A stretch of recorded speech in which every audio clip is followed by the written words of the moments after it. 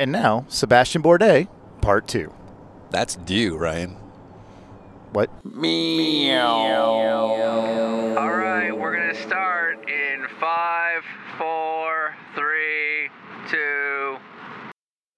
Contracts aside, when was the deal effectively done going into that 07 season? Because the conversation started in 06, and I remember half of that ChampCar year people were talking about how you were already gone. No, it wasn't done. But it looked good, and then they signed the contract. I think they announced it right after, because they announced it at Road America, and I think it maybe was signed like a couple weeks earlier or something like that. So second half of the year for sure. Yeah.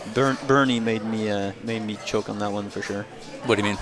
Because basically, I told you I'd forgotten to kind of give up on F1. You know, for sure. And so basically, when I renegotiated, I kind of.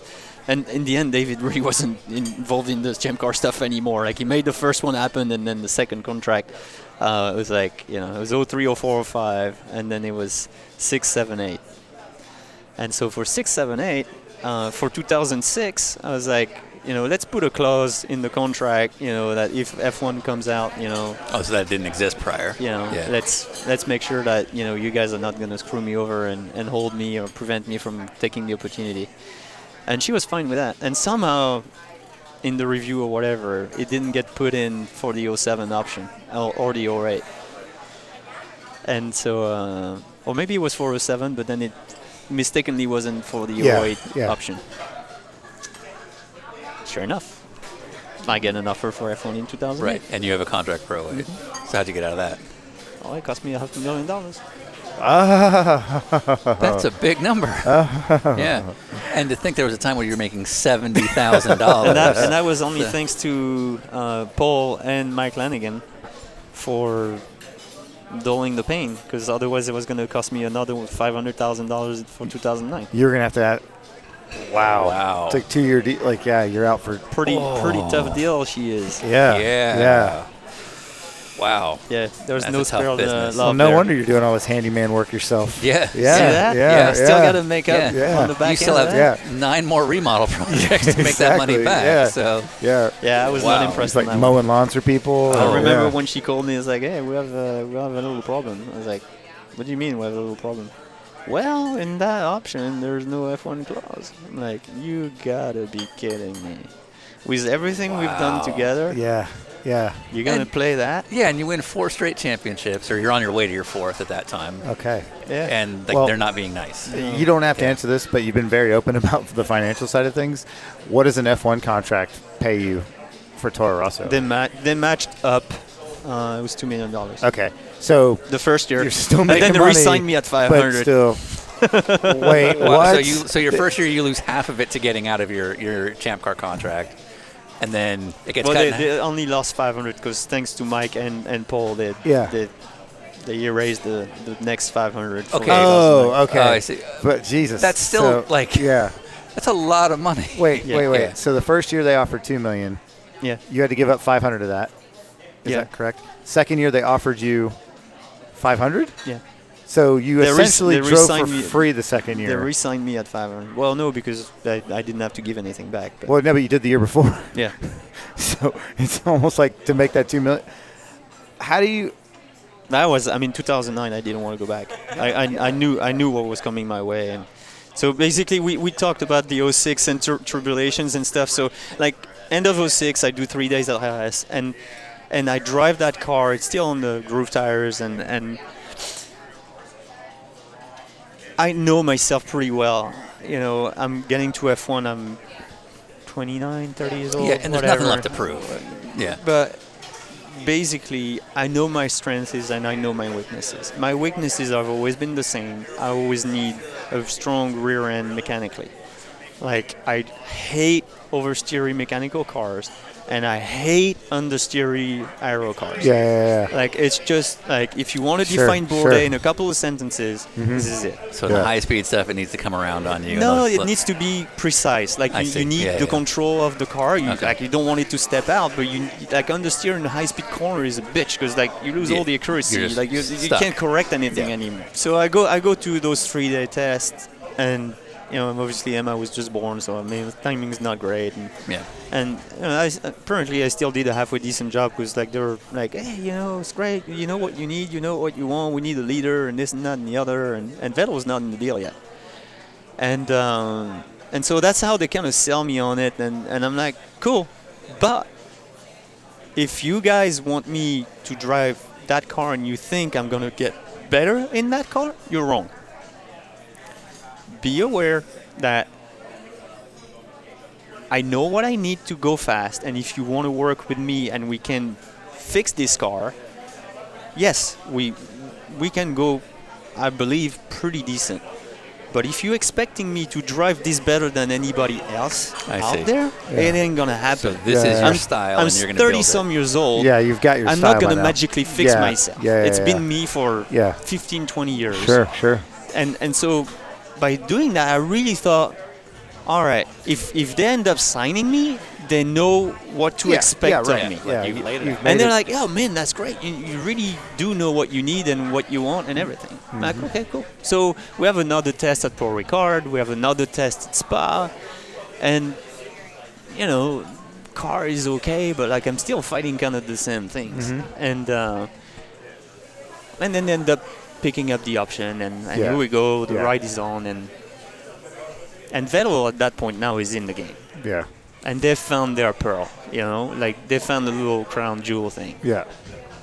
I'm like, Did you know he had potential to be in this mix at this time? not at the beginning. Yeah. No. Okay. Yeah. But now, when they signed me, like he's obviously, he's in. Yeah. Yeah, he's in. the wunderkind. When you go to these tests, are you paid to go to the test?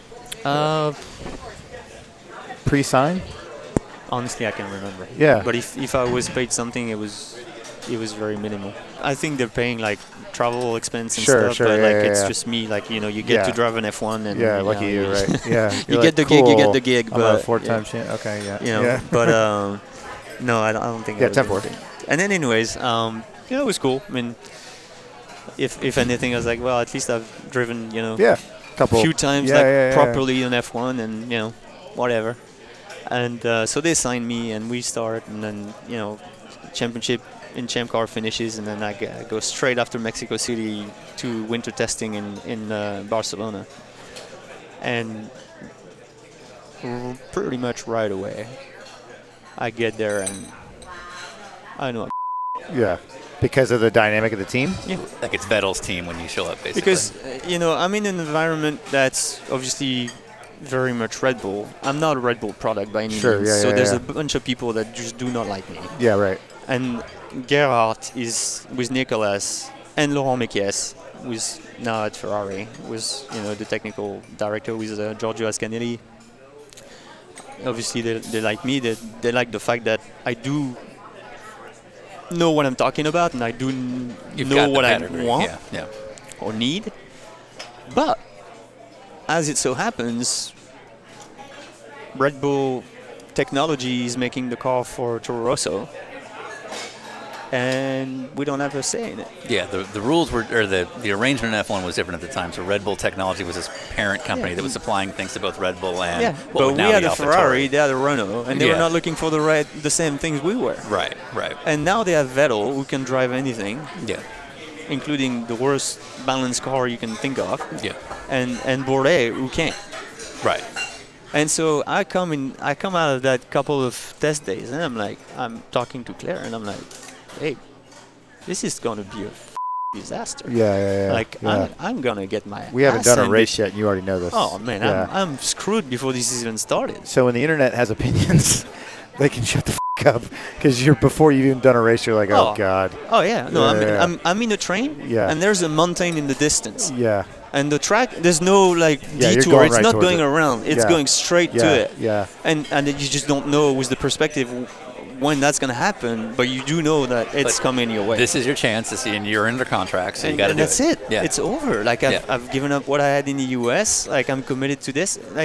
And honestly, the first, after a few tests and really kind of working mechanically with the car, because there was a third element in the car. It was still the first TR2B, which was the first car we finished the winter testing with, and we started the next season with, was mechanically very similar to a ChampCar. It had side springs, it had side dampers, it had the third element. So you could play with the attitude of the car. You would lose efficiency, you would lose straight line speed, but you could keep the ass up in the quick corners. You could, get it to come down. Like, you had things to decouple high speed, low speed, mechanical, downforce, whatever. So we still kind of got it in a place that was not too bad for me. And honestly, with Tier 2B, I was 3-2, I think, against Vettel. In quali for the first 5 races. Yeah. And then TR3 came out. So the next update on this car. And it was high potential car, but the anti-Bourdais car that to the optimal. So what characteristics are different? It was losing 6 or 8% of center pressure from 80 kph to 250. So the thing was a monstrosity understeer in high-speed corners. Yeah. And I had no rear grip in the slow-speed stuff. Yeah. So it's all moved to the back. And it was just, I just couldn't drive it. Yeah. I just could not drive it. And so basically, as evolutions would come, like Spa and Fuji and whatnot, like every time you saw me like resurging a little bit, like an update came out and like helped me a little bit get in my tiny bitsy operating zone. But I was completely at the mercy of whatever was coming on the car. And if you didn't throw the update on the cars, to the point where we brought the floor back, the very first floor that came out with the car, which was like 20 points worse than the next one. Right. But it was better for me. Right. Except it wasn't faster around the lap because the car was just not as good. Right. So and TR2 was more comfortable, but the lap time on TR3 was better. Yeah. Yeah. Like it was second and a half faster or something. Okay. And Vettel could drive this. Yeah. And so now you become the black sheep, right? Because like you bitching, obviously, because you can't drive it. Exactly. But he's doing it. And so I remember that day forever. Like we go to Silverstone, and I'm getting obliterated, like over a second a lap. And because I'm having to make that stupid compromise where I can either not drive the car in the first sector, which is Cobbs, Beckett's, and Stowe, basically, all like fourth and up gear corners. Hauling ass. Like 250 and up. and so either it's a crazy amounts of understeer, and then you're losing like 3/4 of a second in 3 corners. Yeah.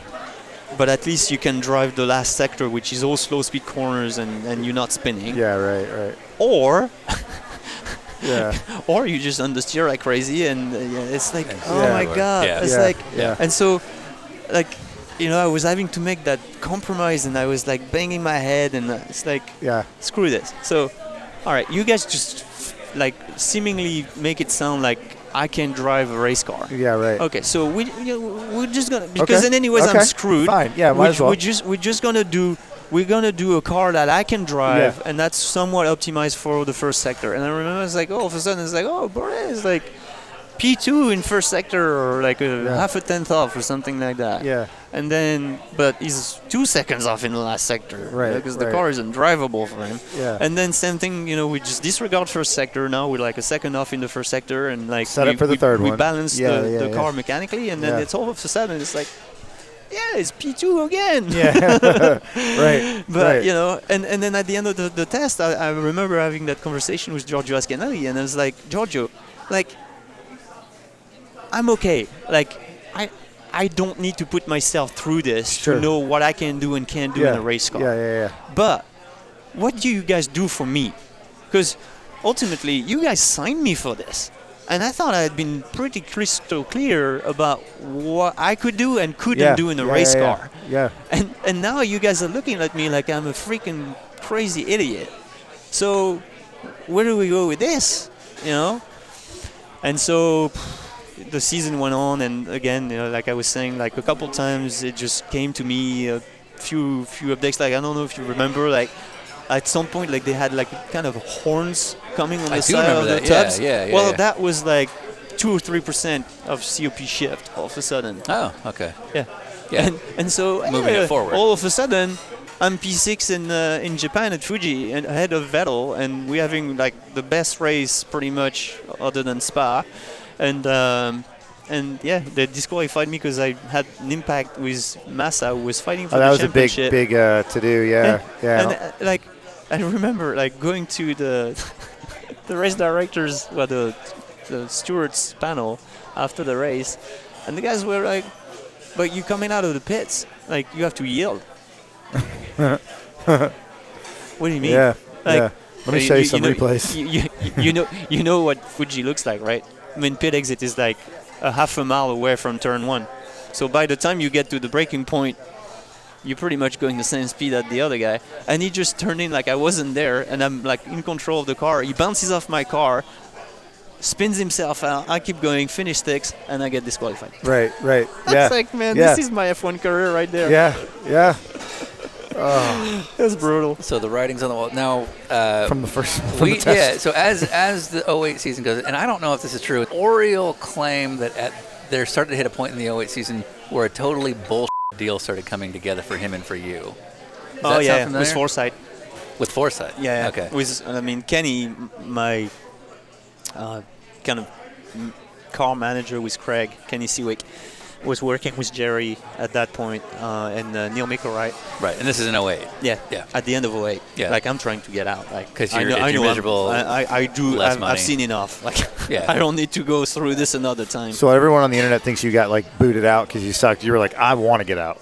Oh, I think that's what people need to know. Sucked. Yeah, and I did end but up you know getting you booted don't. out in 09. But you know you don't suck as a race car driver. No. It's just not working. You need to get out. I can't drive what they're asking me to drive. Yeah, right. Yeah.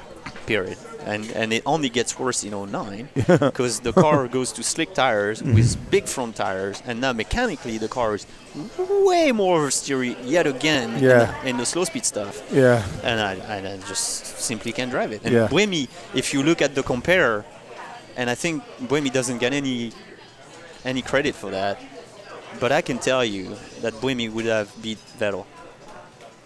Seb Buemi kicked my ass. Yeah. Twice as bad as Vettel did. Yeah, really interesting. Yeah. He was very talented. Yeah. So he's top, and you're top 3 among Sebastian drivers. That's a tight-knit group. Yeah. Okay. But so basically coming back like at the end of 2008, that deal. So what was that? Because Oriole had indicated that there was like this bullshit thing, and we love stories about. There was supposedly a guy who was gonna finance the whole thing. Oh, okay. Sponsor basically. With Foresight, yeah. And we love these stories. And it ended up being a typical racing bullshit story where. Right. What was the deal? What was the promise? I mean, there was like a 2-car team with like full money and like let's go IRL, and it was gonna be my return to the States and my ticket out of the show. I'm gonna get you out of this Red Bull deal. And unfortunately, it just ended up being a lot of bullshit and never happened. Like many racing deals. So then you're like still stuck in an F1 program you don't want to be in. So basically now, because I don't have anything else, I'm basically back. Like they finally kind of make their season analysis. Yeah, I love that you're in F1 and you hate it. And then DTM. Like it's the dream. And then over the DTM of race series drivers hate. And then over the season, the analysis is that supposedly I'm like 2/10 off of Vettel, like over the whole practice, qualifying, race, and whatever. And so Laurent Mekies is making a pretty strong point at keeping me. He's like, guys, like, please don't. Right. Please don't. Because as the updates came, you were he's very capable, and he's really not, and he's not really all that bad, when you look at the actual timing of things. And I out-qualified Coulthard.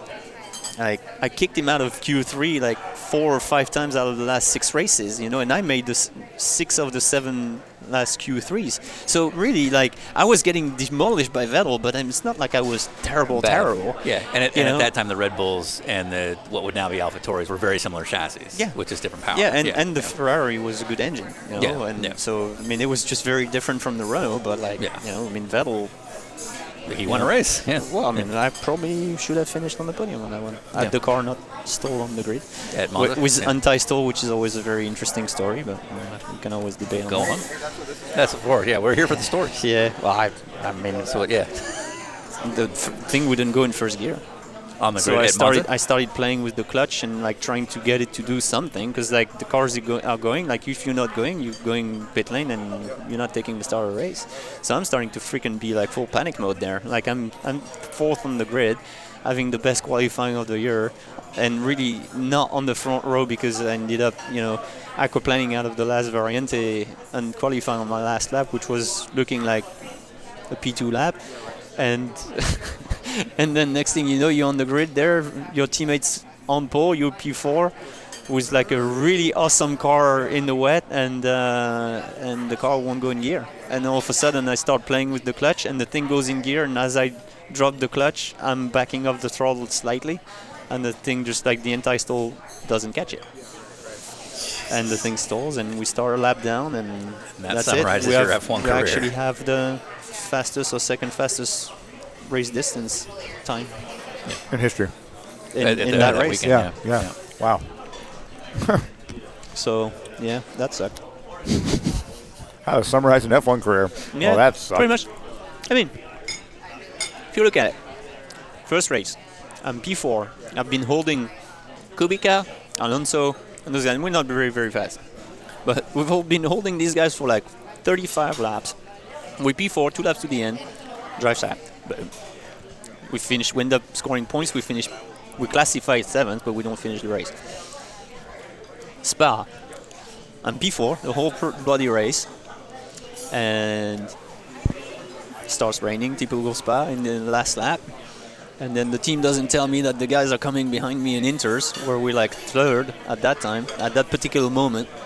And then Vettel and Alonso end up passing me along with Heidfeld, and end up 7th again. Because you were backed off. Like you were backed off. No, because I ended up trying to defend Heidfeld, who was yeah. coming on Inters, who I didn't know was on Inters. Right. So had you just let him go, Yeah, you I could should held have just your let pace. him go. Yeah. Like there was I no gotcha. defending Yeah, the I guy. gotcha. It was freaking raining like crazy. Right. We're on slicks. Well, I mean, with the grooved tires, but still. And so that's All of our another one. spotters were like, had I been there? Yeah, exactly. But like nobody told me anything, and so here you go. A P4 turns into a P7 again, and people wonder why I was kind of half crying after the race. And I'm like, yeah, you would understand. And Yeah. so the Japan story with Massa, and then after that, pretty much, I don't know, something truly didn't like something that happened between the two of us or something, and it just basically drove the last 2 races like making a mission to just Ruin your day. Yeah. like it took me in the grass in Sao Paulo. In China, we made contact. It bent something on my car. I had the image of my F1 experience, basically. What were you doing family-wise at that point? Were you living overseas? Switzerland. And then were they over with you? Yeah. Okay. Yeah. So that Switzerland. can- Yeah. We So Emma was born in America, but then moved to Switzerland. Yeah. Yeah. Yeah. There's no way we could Do a make a US case life. to live in France. It Oh, was okay. just like tax-wise, it was just ridiculous. Or you just really like Switzerland. Yep. And we did like really much love Switzerland. Yeah. Just Nice it was about the worst time of my life, but yeah. We did one, and it might have been Racing different. F1. It might have been different because you had a family, but we did one of these Yeah. with. Yeah. We did one of these with Nasser, Yeah. and he didn't particularly love his F1 time either. But we asked him one pointed question: was did you find it lonely? Because he told a great story of how he celebrated. His first race he was 5th.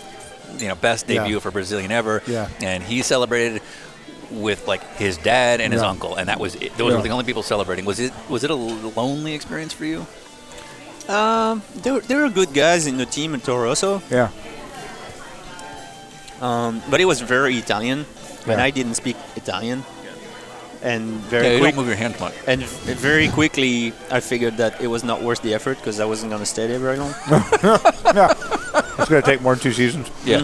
Yeah. I get that. So, That's why I haven't learned. yeah. right. Yeah. Yeah. And so But they were good guys. I mean, it was just, Yeah. It wasn't your thing. I mean, very, very quickly, I knew what was coming my way. Yeah. I mean, there was no way that you could be kind of not that far off the pace, Yeah. but off the pace, and just gonna make it. At the time, we don't know that Vettel's going to become Sebastian Vettel, but as he went on to have like huge success, where you understand, did it help it at all? When you see him go win a world championship, you're like, okay, he is one of the best to ever do it. Again, like I proved myself, like when the car was like close to what I could drive. Yeah. I mean, I could beat him in a car that I was comfortable driving. I could beat him. Yeah. I did, but not most of the times when I was just incapable of driving the thing. Yeah. And that's just raw talent. Like, don't get me wrong. Like, I'm not making excuses or anything. Like, it's the fact. Like, I can only get out of my own way, so much when the car is just outside of my window. Like, there are guys that have enough raw talent to just drive anything. Yeah. And I'm not that guy. Sure. Do you think they could have had car updates that could have matched those lap times more catered to you? The what? Do you think they could have made car updates that could have matched the lap times they were improving with, but more catered to your needs? I think so there are two things. I think in F1, like we know what you want, you know what you want, we need a leader, this and that and the other, that's bullshit. Because ultimately, drivers do not impact what the engineers find in CFD. They drive to what the engineering says. Or wind tunnels. Like, so if whatever is better potentially has to go on the car, because if you don't, you're just going backwards on the grid. So if the CFD says the COP is going way to the rear, then you don't like it, that's the deal. No, it's the part is better. The potential of the car is higher. It's going to f*** up the balance of the car. We don't care. Yeah. What's your job? You figure it out. Yeah. And so they don't really need guys like me in F1. They need guys that are capable of extracting 100% of whatever car it is that you put in their hands. Yeah. And so I think, are there teams that would have been able to help me? Big teams? Yes. Yeah. Is it what they need? No. Gotcha. Yeah, I understand that. And so you went on into 09 more because that's what was available more. Yeah, so basically that whole foresight thing just falls apart before it's even born. Yeah. Did you know it was bull? Because well, I knew it was bullshit when it fell apart, but we hoped and hoped and hoped and hoped. Yeah. And we've all had these stories. At that point, when it's not happening, that's when I got to make obviously the decision. Like it's too late, and the Peugeot thing is not an option really for 09. The full-time rides are already taken. IndyCar options are not there.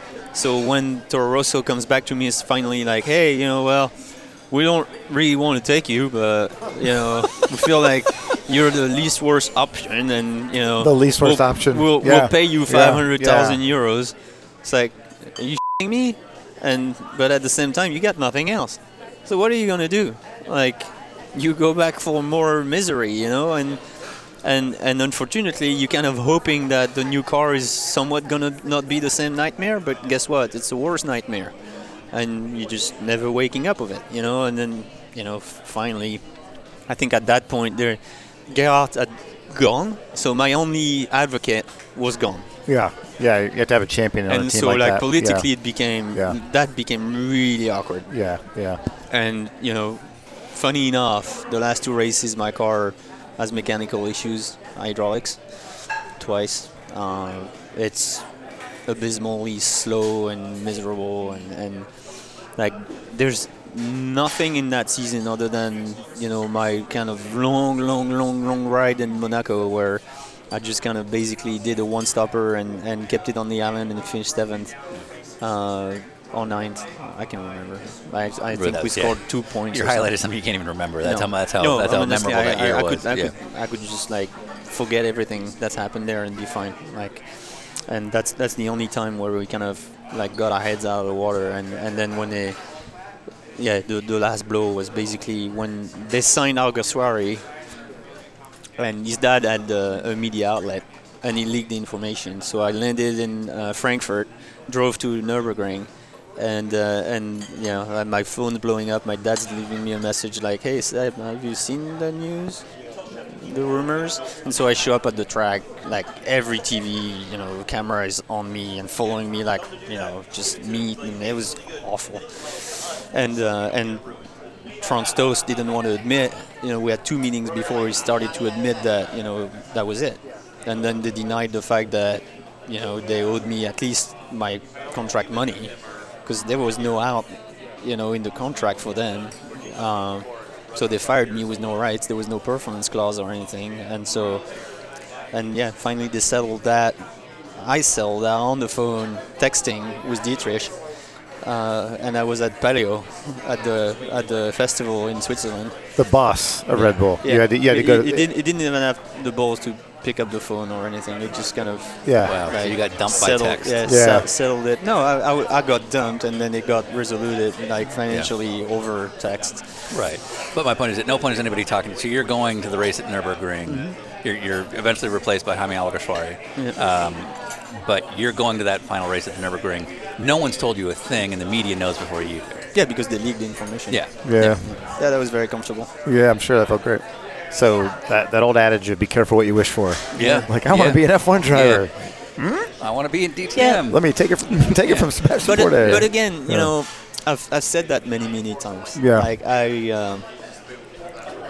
obviously didn't need to go through this, you know, for any particular reason. But that's it. Yeah. but I don't regret it. You know what I'm Okay. saying? Yeah, like yeah. I would have regretted No regrets. not trying and always wondering what if. I mean, it was obviously the most miserable experience you could hope for, you know, especially after spending so many years like longing for it and like, you know, the goal, the ultimate goal and stuff. But you know, there was a before, during, and then after, and you know, I don't think, honestly, like there are a lot of people that ask me over the years, like, would you have done anything different? I don't know. I don't think so. You know, I mean, I think things happen for a reason. You learn from it, and it was very painful at times, for sure. But So you, very at the beginning of this, you made a very pointed comment. I was like, oh, that's coming back later. So Peugeot has this LMP1 program, which was a badass program at the time. You'd already had some relationship with them.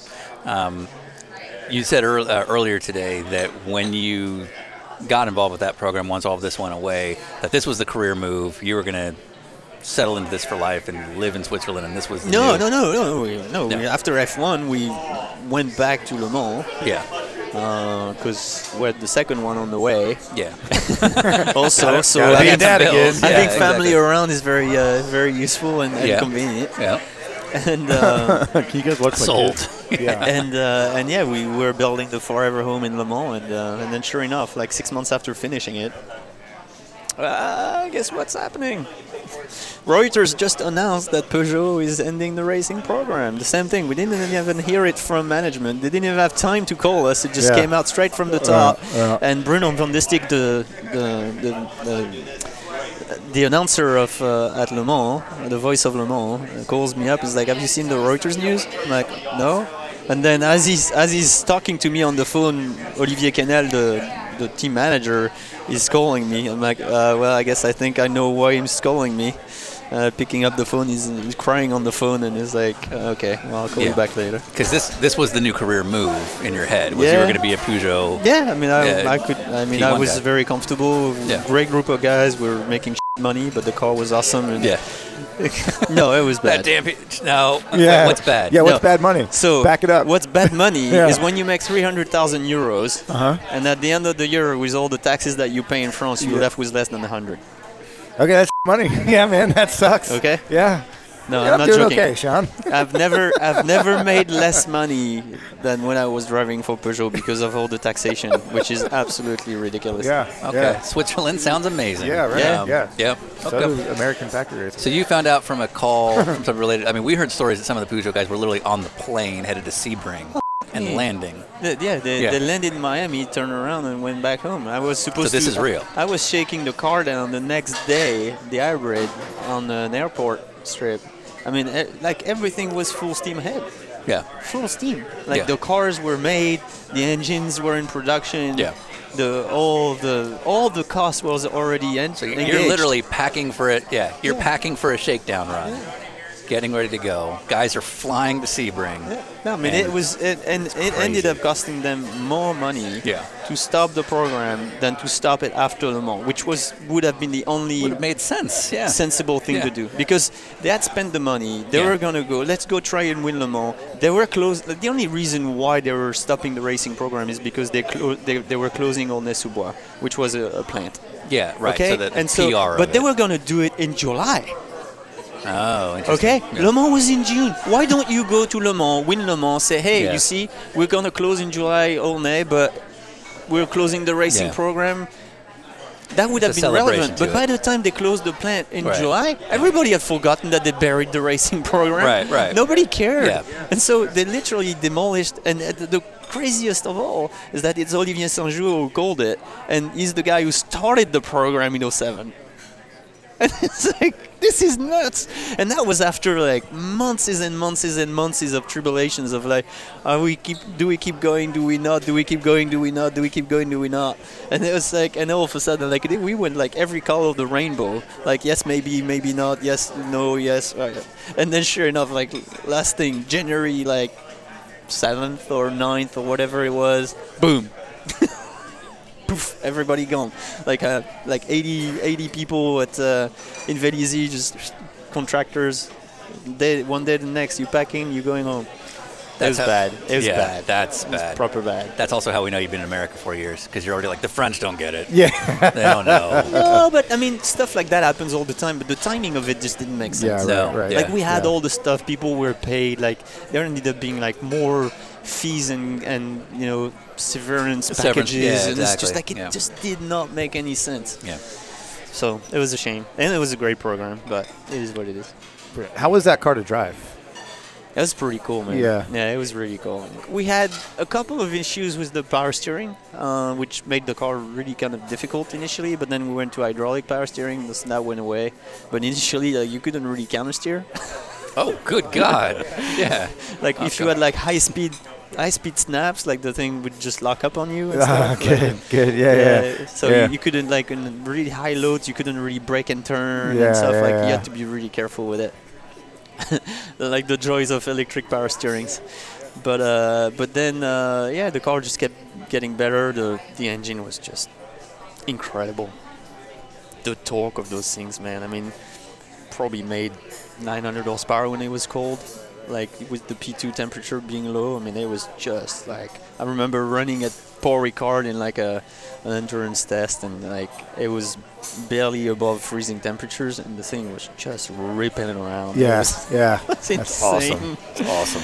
The V8, the last version of it was pretty cool. Yeah, like it was really nicely. One of the best looking car. cars I've ever made in sports car racing. It was really cool. But it was just too bad the concept was flawed for Le Mans.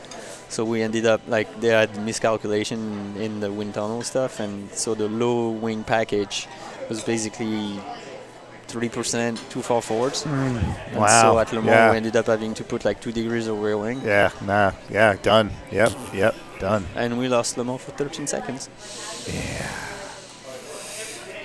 Yeah. Well, we do a pass-along question, and we had dinner last night with Bill Lester. Yeah, I read that. Yeah. And Bill's question for you, what is the biggest change you've had to undergo as a driver to be just as good in a GTP car as you were in the previous generation DPI car? Are there any differences in the car that affects you? I mean, it affects everybody. I mean, right, you're just going from a car that's got more downforce, less weight, less power, to the current specs.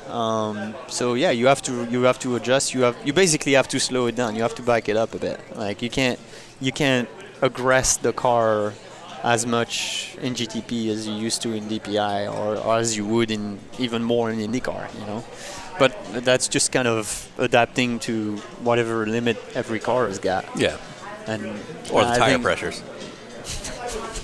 You said it. I didn't say anything. Tomorrow we're going to have dinner with Pippo Durrani. Mm-hmm. If you ever had a question you'd like to ask him that maybe you could hide behind us on. I mean, I kind of discovered Pippo, to be honest. You're the problem. He is a driver. Like, the Taylor brothers would like to have a word with in the last few months, obviously over the few months of development of the car, and he's oh, you mean you just learned about Pippo? yeah, just kind of like we thought you were saying like you made his career. you were the one that this guy's got it. I discovered him, So you only found out about his talent recently. Okay, so you were such an open wheel snob that you're like, oh yeah, I just learned about this kid. No, that's not what I meant. Actually, it was really impressive. I felt like the first time, like, kind of put him on the maps, like in the Patron car. Yeah, right. He was bloody quick in that thing. Yeah. And obviously he got the opportunity with Action Express, and not sure what I would ask people. He didn't get the opportunity, obviously, to go to IndyCar or to have any kind of extensive open wheel career. But yeah, just kind of curious what his turning point was there, and if he had been kind of following like IndyCar opportunities, or if it just never really was on the map. So you go back when the Peugeot thing closes down. You go back to IndyCar. Obviously, it's nowhere near with the quality of program that Newman Haas was in terms of a competitive car against others. Do you have a favorite AJ Foyt story? No, there's only kind of disappointing stories. Right, but AJ himself. Oh, AJ, not the team, but AJ the guy. Yeah, but there's nothing you can say. Yeah. It's just gonna be a bunch of beeps and we decide that. And it's but AJ is awesome, man. He's a legend. Just like the flame is still very much intact, and just wish that his health wasn't so kind of iffy, because he's you can tell he's most days he's just pissing vinegar. It's like really in pain, with his feet, and just everything seems to be a bit of a struggle. I wish kind of met him a little bit earlier when things were a bit easier physically. But yeah, I mean, just a great guy. So many stories, I don't know that he understood most of what I was saying. I sure struggled to understand some of what he was saying. You had struggled with his Texan? Yeah, a little bit. Yeah, a little bit. I mean, it doesn't happen so much anymore, but with AJ sometimes, and he talks kind of low as well sometimes, and like mumbles a bit. So I was like, shit, but I always had around in the room to try and help me out. Just a great guy. I mean, such a legend and everything. But just really wish that we could have rebuilt something and enough time, enough money, and enough resources to make something happen. It was, man, IndyCar is a tough deal, and I think if there's something that kind of comes out of my years in IndyCar, because like it's nothing like ChampCar or anything, when I obviously lived the extreme size of the spectrum, it's that the smaller teams, there's always kind of a reason why they kind of remain smaller teams. Even if you have Craig Hampson. Yeah, but I mean, unfortunately, Dale is always going to be his own worst enemy, Dale Coyne. Yeah.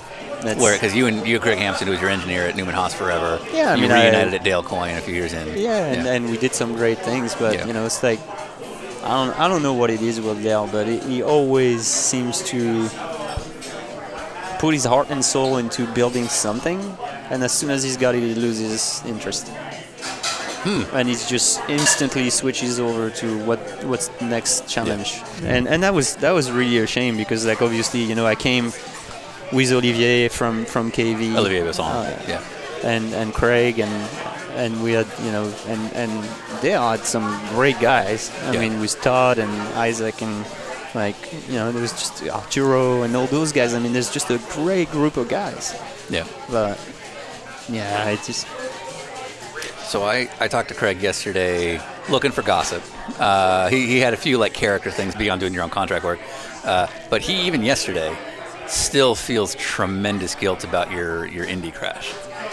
Yeah. As though he had something to do with it. No, he didn't. Yeah. Obviously he set the car up. He got led in that path. There was they discovered a mass channel issue, and that, unfortunately, the real culprit in all this is a group effort.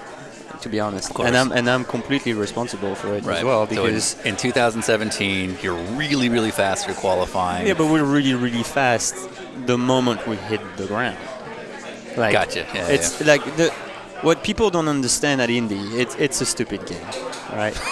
No, it really is. Yeah. It is a daring game, which you kind of either learn to ignore the signals that you should never disregard, and you get comfortable enough that you're gonna set yourself up in a mental headspace that you kind of feel that invincibility kind of thing, that you know, and that time it was really easy because the car was just so amazing. Like, I mean, I'd been to Indy a handful of times at that point, and never ever did I have a car like that. And we showed up on the Tuesday with the alternate setup, which Craig used with Townsend, and it was really good. But that was the alternate setup with a bit of a different arrangement. And then we go the next day with kind of the generic setup that had been like the base of the Andretti, you know, because Craig had just been that. You can't unlearn what you know. Okay, so sure enough, you know, and it's a different damper package because Olivier is trying to just come up with whatever matches the best the curve that we think we should have on the car. But the car is incredible. That Wednesday, I mean, it is just off the charts. And I'm like, it's fast as shit. And in traffic, I mean, I can pass anyone, anywhere, any You're moment. just that good. Yeah. I mean, literally that group run at 5 p.m., like we go, there's 15 cars. I start in front, then I slide back once, like P7, P8, whatever. Within 5 laps, we're leading again. I slide back again and again. And like at the end of that day, like everybody's like, holy f***, what's going on with Bourdais? Like he's never done anything at all at Indy. And like he's just going around everybody like, you know, we're just running a yellow map, you know, and me included. I'm like, you're like, I'm just doing what I do. It's the same guy, and the car is just amazing. Yeah. And so, you know, it's going plenty fast, and like, you know, the games start, and so during quali sims on the Thursday, you know, you get kind of like always the shaky foot a little bit, and then so, you know, you start to kind of bring the throttle pedal back to you again some more, so you really don't have to put any effort into being flat, and then you go to the next smallest spring, you know, on the pedal return, and so now basically the thing just, I mean, it's a proper effort to just get off of the throttle, you know, and so and then we get to Fast Friday, and the thing's like 233. I get a sniff of a toe, but nothing, and like we go 233, and you know, get away with that, and like at no point during the week did I turn right. So like the car is gives you no indication. So good. Yeah. Like there's not even a hint of a moment. We've tried different things, different aero configs and whatnot. You are stable. And like the conditions changed for Saturday, and it rained, and Craig's like, you know, we probably should take, you know, the air is heavy, and we probably should take, you know, a bit of downforce off, and like, yeah, sure, man, like whatever. And in the compensation with whatever aero channel was compensating with fuel and whatnot, I think there was like a solid 1.5% that got mixed up in there, and we just burnt up the right rear. And on lap 3, there's nothing left on the right rear. And the car is that good that even with that much more COP, it still didn't move. Yeah, right, yeah. and until it finally went. Cooked the right rear, and then I had one warning in turn 1. Yeah. And I disregarded it. I was like, it. Like, nah, I'll see that in the back straight. I never saw the back straight. Yeah, upside down. Yeah. And that was it. Yeah. How much do you remember the actual incident? All of it. Yeah. All of it except the big flash and the impact, and then I missed the upside down on fire part. That's and then I'm Yeah. which is like, well, yeah, you lost consciousness for a split second because you don't remember you were upside down on fire. I'm like, no, I wasn't. Like, yeah, you were. But I remember all of it. And the funny part is like, so I lose consciousness, but like they tested me like 10 times for a concussion. Yeah. And they couldn't come up with any kind of concussion like symptoms. Is it consciousness or is it like shock? Like where the brain I don't know. says you don't want to remember this, so it'll shut off. Well, it was 118 Gs for 3/4 of a second. Is that it? That just just a There was cool was not a crazy peak of Gs, but the duration is abnormal. Yeah. Because it was 70 yards of safer wall that blew out. My seat vaporized. Yeah. Yeah. Like the whole right side because of the compression, because the wheel got trapped, which is what broke my pelvis and my hip. Yeah. It just like the whole thing just like vaporized. It just like I think they said it was like 10 tons of pressure to break the thing the way it did. Yeah, that was because if that wheel had just flown off the car, and I probably would have picked up the wheel of the car and raced on next Sunday. Yeah. Right. What? It collapsed the tub, and that was that. Yeah. Ribs and pelvis and all. Would it have been better to not try to save it and spin? Oh, yeah. Yeah, because I mean it's like you hit. Oh no. Yeah. Like. Yeah, but again, like so much confidence. Yeah, you were invincible going into that corner. Like so I was like, it was not happening. Like first of all, I wasn't gonna back off. Yeah. And because like the game had been starting to be like, I like why? Yeah. Right. Yeah. You know, like just dumb, stupid, so freaking confident. Yeah. You know, the thing had set me up for that. Like it was so good. Yeah. I was so sure of if it works, everything. you're a hero. You know, well, yeah, but I mean, you know, you don't get away with that kind of shit at Indy. You know, like when the thing starts to go twice in the same corner. Right, yeah, I saved the first one, but not the second one. Yeah. You know, and shame on me.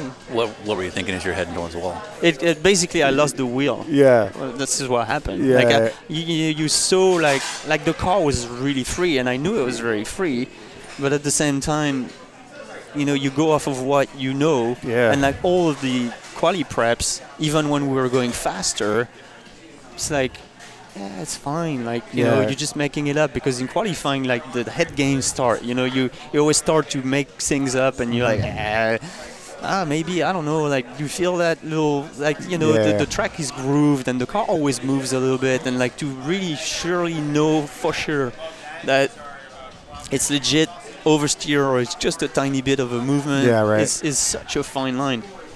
And so because I had so much confidence in the car, it didn't even skip my mind. Yeah. Like I just went to turn one and I was like, no, you did not feel that. Like that was nothing. And then I got to turn two and like, you know, just kind of turning the wheel with the tip of my fingers. And and then when the thing went the first time, I'm like, what? And then went again. When it went the second time, I went with it. And then it straightened out. And when it straightened out so quick, the wheel came off my hands. And now my foot stuck to the throttle. And then I'm heading straight over the wall. And before you even know it, you're in it. Like, but I do remember when the wheel came off my hands and the car is going straight at it and I'm accelerating still at that point. Oh, God. I'm like, oh, and so you did have that. Moment. Like, oh, and like, and then where just am I? Exploded. You know, it's like. The next thing you know, you're rolling on the floor of the car, and you're like, the radio's coming on, and the guy's like, "You okay? Are you okay? Are you okay?" And I hear you. It's like, I can't. Not now. And now you know you're broken. Like, so you felt the pain. Oh yeah. For the next 3 hours, somebody was kicking my nuts as the pelvis was broken and the hip was broken, and like it's bleeding, and it's just like building the pressure in your groin. It's like, oh yeah, you know you're broken. Yeah. So you didn't have any, like, you weren't bleeding out, but no, it was just building inside, so there's adding pressure to your groin. Oh, God. I was like, I didn't know how broken I was until they pulled me out of the car. And that when you feel your leg kind of detaching a little bit from yourself, that's when it's like, oh, that's broken too. Cool. Like, that's not good. Yeah, that was not good. What was the conversation with Claire? Oh, Claire thought I was dead. Oh, God, Yeah. So, like, she didn't believe Chris, my spotter, that I was alive, but I was crying a lot back then because there's just there was the pain, but the emotion, the feeling that obviously like everything we had built, because we were leading the championship going into Indy road course. Yeah, and you have the car to win Indy. You know, and we had the car to win Indy, and it's like all of a sudden, like the whole dream just like comes crashing down, and like all of the emotions, like you think of your wife, the kids, the parents, like everybody's freaking out, and you can't talk. You're just like, oh my god. Yeah. And then now you and your balls are blowing up. Yeah, and now you get to Methodist, and like you're a piece of meat, man. Yeah. I mean, like your ego. My ego is not very big, but it went from that to minus 20 levels down, because all of a sudden they're doing things to you that you don't want to say on radio, like. And you just feel like an absolute piece of meat. And this is like, and all along you're just like, can you just put me out? Just like, a little less. Yeah. Like, just like a little less of all no, this. we need you to be conscious. Like, Huh? And they don't. Are you sadistic? Yeah. No, it was wearing a Paul Tracy hat. But yeah, I mean, no, you stay up for this. Claire was obviously like, she flew that night, and she was there when I woke up in the intensive care. But yeah, I mean, until she saw me, she really thought that I was either paralyzed. Was she? And she was here in St. Pete? Yeah, she was in St. Pete. That's a long flight. Yeah. Well, I mean, they were great. I think I can't remember. Was it Tony Stewart's plane that took her, or someone? So somebody picked her up. Someone's plane just picked her up that night at like 10 p.m. or something. Yeah. Like the IndyCar folks just organized it, and then Mike Lanigan flew us back a couple weeks later. Did you think about quitting? No. Not even not a thought. No. Yeah. No. I mean, I got to build that house. Yeah. You know, I kind of knew what happened right away. Yeah, I mean, for sure, it's somewhat traumatic. I mean, you know, going into any kind of qualifying on ovals after that was kind of fighting your own. Yeah. But I guess I think I do better kind of fighting fears and being somewhat over listening to the signs than obviously not listening to the signs and crashing at 227. I mean, I hold that trophy, but you know, I discourage anybody to try and beat that impact, because it's not. I mean, it's still to this day. Record Indy holder. Yeah, I mean, this is not the record you want to beat. Yeah, that's for sure. Yeah. Wow. But yeah, and you know, we were actually next. Well, I mean, I not the very first next one, because I went to St. Louis. Yeah. Which that was a move from Dale to force me to put me in that position. I'm sorry. What? Because basically he forced you to go do it. Yeah. So basically, I didn't want to restart on Novo. Yeah. But if I didn't. What do you mean? If I did not do St. Louis, I wasn't getting back in the car for the rest of the season. That was Dale's deal. That's the deal that he had with Gutierrez. So basically, if Gutierrez was getting in the car at St. Louis, he was finishing the season. Yeah. So he put me in that position where I ended up, because I really didn't want to restart 18. Yeah. Having not put this behind me and kind of let the press do whatever they had to do, talk it over and over and over and over. Fresh. Exactly. I wanted to restart 18 with this well behind me and not being any kind of distraction. Yeah.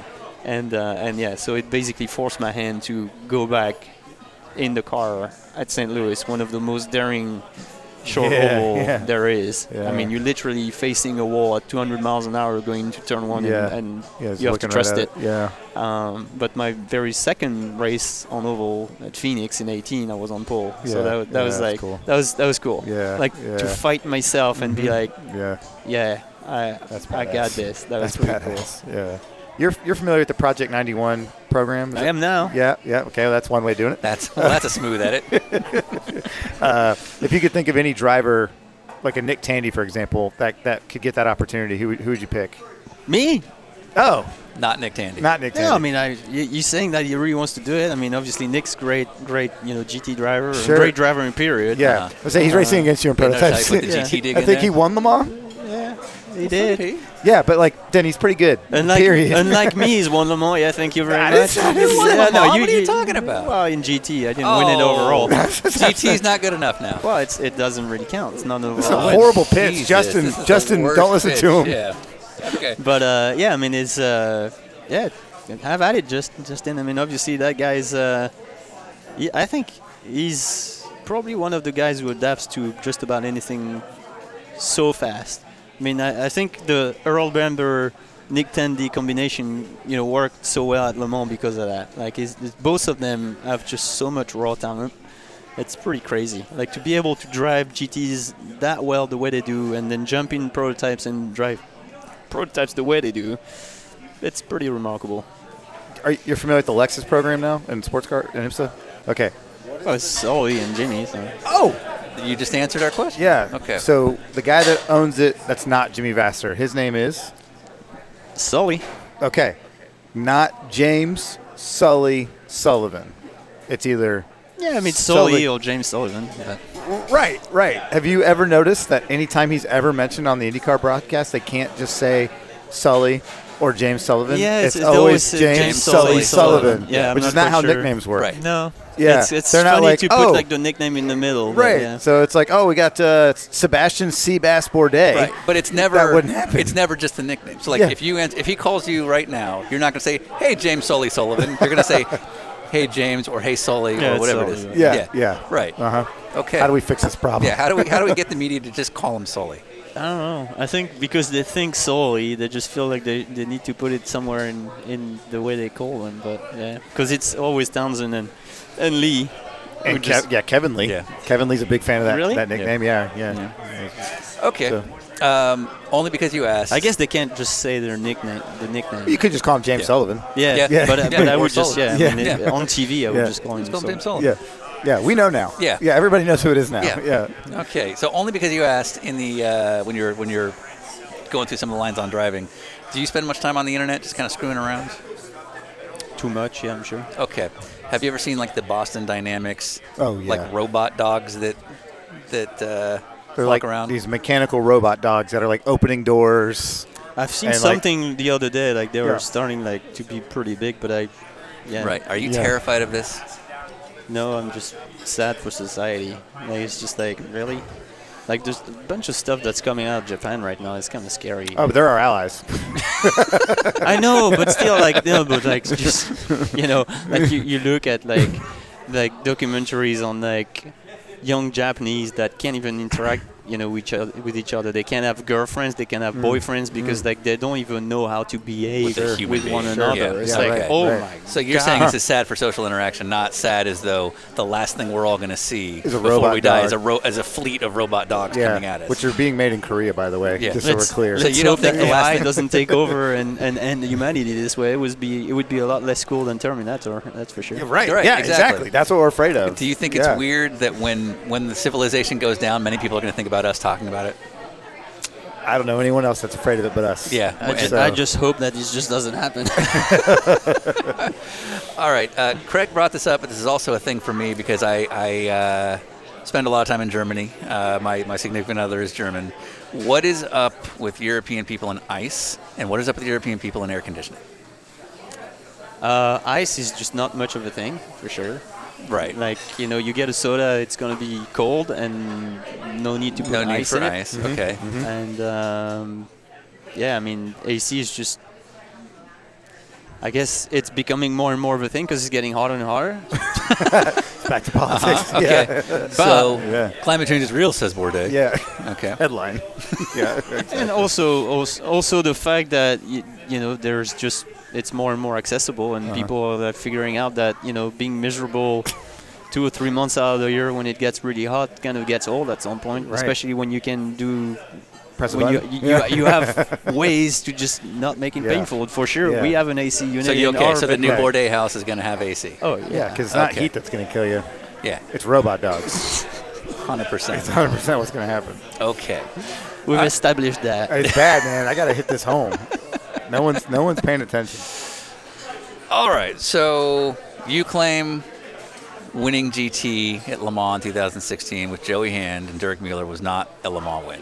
No, it's a Le Mans win, but it's not the Le Mans win. Okay, so that's still the goal. I mean, it's a class win, which is awesome, and that's all we could hope for. And it was an unbelievable experience. Like, just how much it meant to the family and everything. It was just a really, really cool thing. Although it was not a great race for me, to be honest. Like, I just, we were specifically asked to kind of really take care of the car, and it was rough still. Like, the car wasn't super great chassis wise, because it was like still very, very new. Yeah, hadn't been refined yet.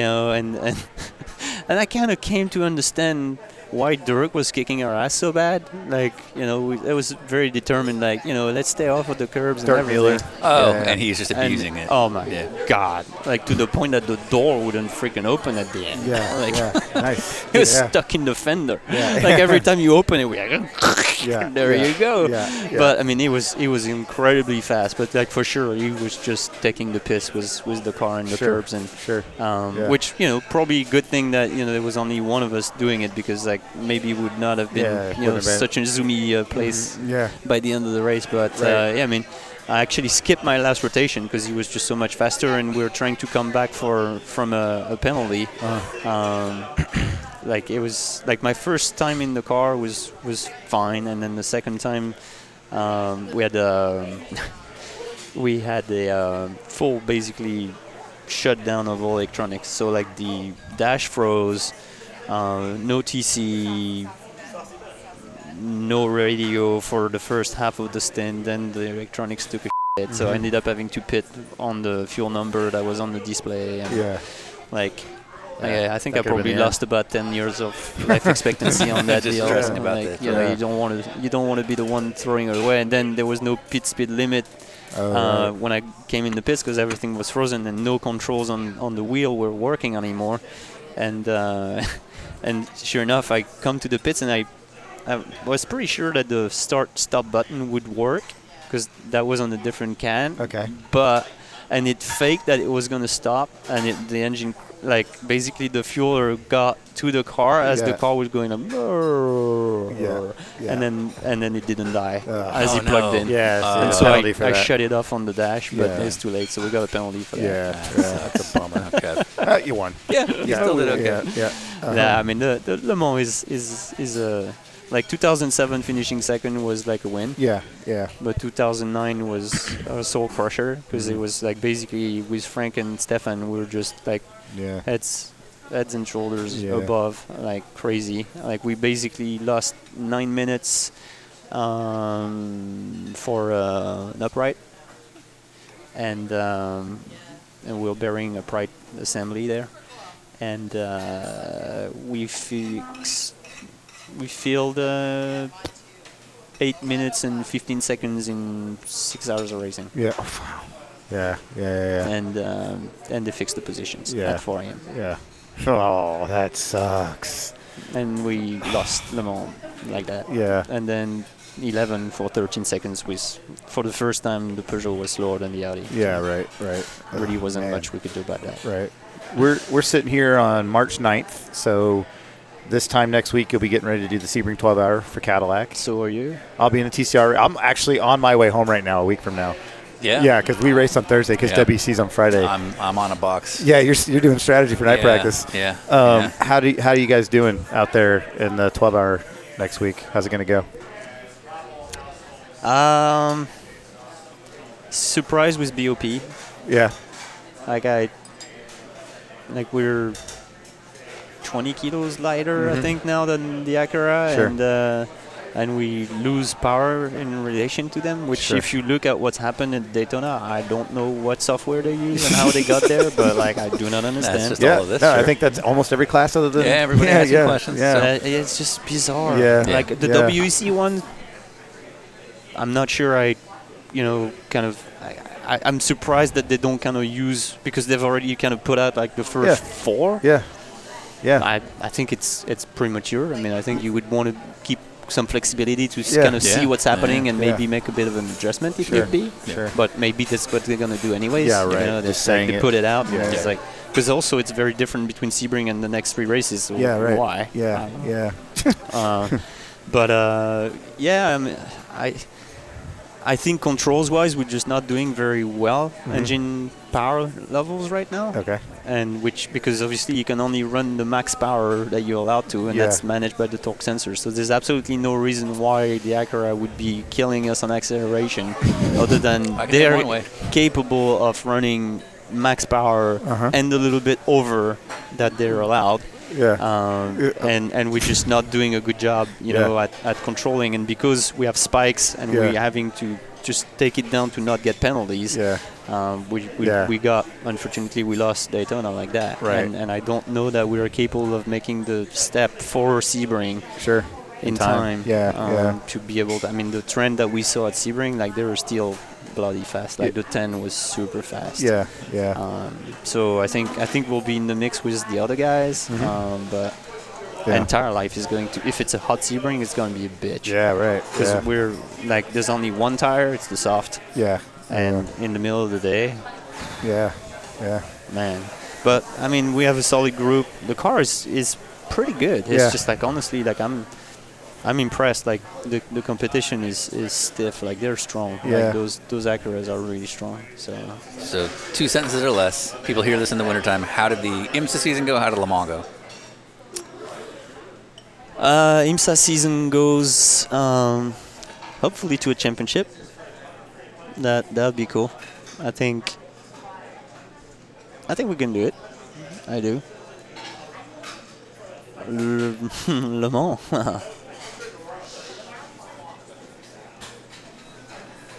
You don't have to answer. I mean, I think we have reliability, it seems, which is going to be really important. So, we're in the mix. Do we come out on top? I sure hope so. And that's the one that I've been chasing for a while. How are you going to react to that if you win? That'll be a heck of a party. I'm not a party guy, but I can tell you we're throwing one out on this one. That's cool. If somebody were to listen to this podcast 20, 30 years down the road, what would you hope the legacy you leave behind would be? Oh, man, I'm not a legacy guy. I just only really hope that if, I'm remembered for one thing, is just to kind of be me and kind of straight shooter, not, no bull. I'm not. That's kind of what I live by. I just say what I do and I do what I say, You one thing I keep hearing in this chat is not a resistance, but a kind of media stuff isn't your thing. At least it seemed like there was a time where that wasn't the case. No, I wouldn't say that. No, okay. What makes you say that? Where I'm going with that is, why do this?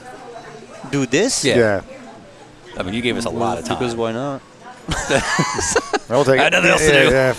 Yeah, but I mean, it's it's obviously like a relaxed setting, and like, it's a good way to just, for whoever is interested, just to kind of put things on the record. It's like I've had great opportunities, and there's some really cool stuff that's happened to me over the years, and why not share that? Yeah, right. Share the bumps on the road too sometimes. Gotta take the good with the bad. Yeah. Well, it's never. It's always a bit of a winding road, that's for sure. Yeah. Well, I'd say on that note, Continental's got the check.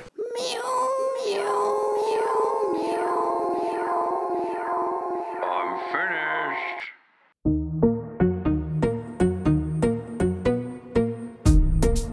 On fait la fête. On fait la fête. Réveillé et pas endormi, demi-lune à qui je crie, à tous mes rêves qui sont vidés dans mon cerveau malade today. Malade today. Faut pas arrêter car c'est la vie, on sait jamais alors. Respire les problèmes qui nous mènent nus. Y'en a toujours d'autres, on continue. Pour maintenant, on fait la fête en chantant.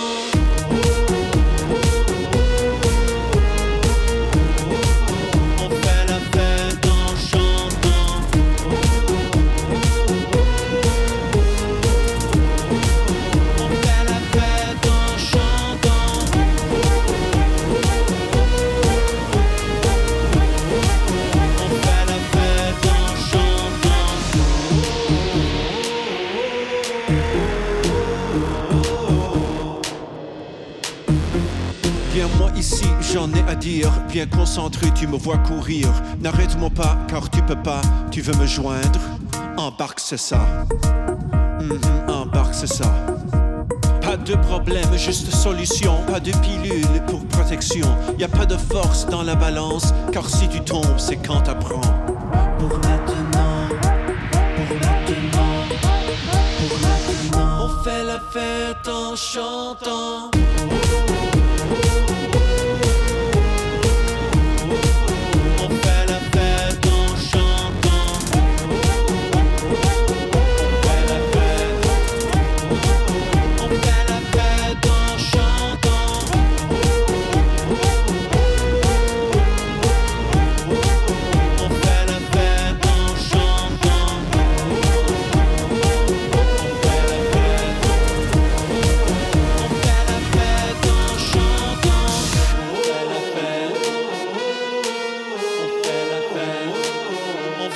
Fête en chantant.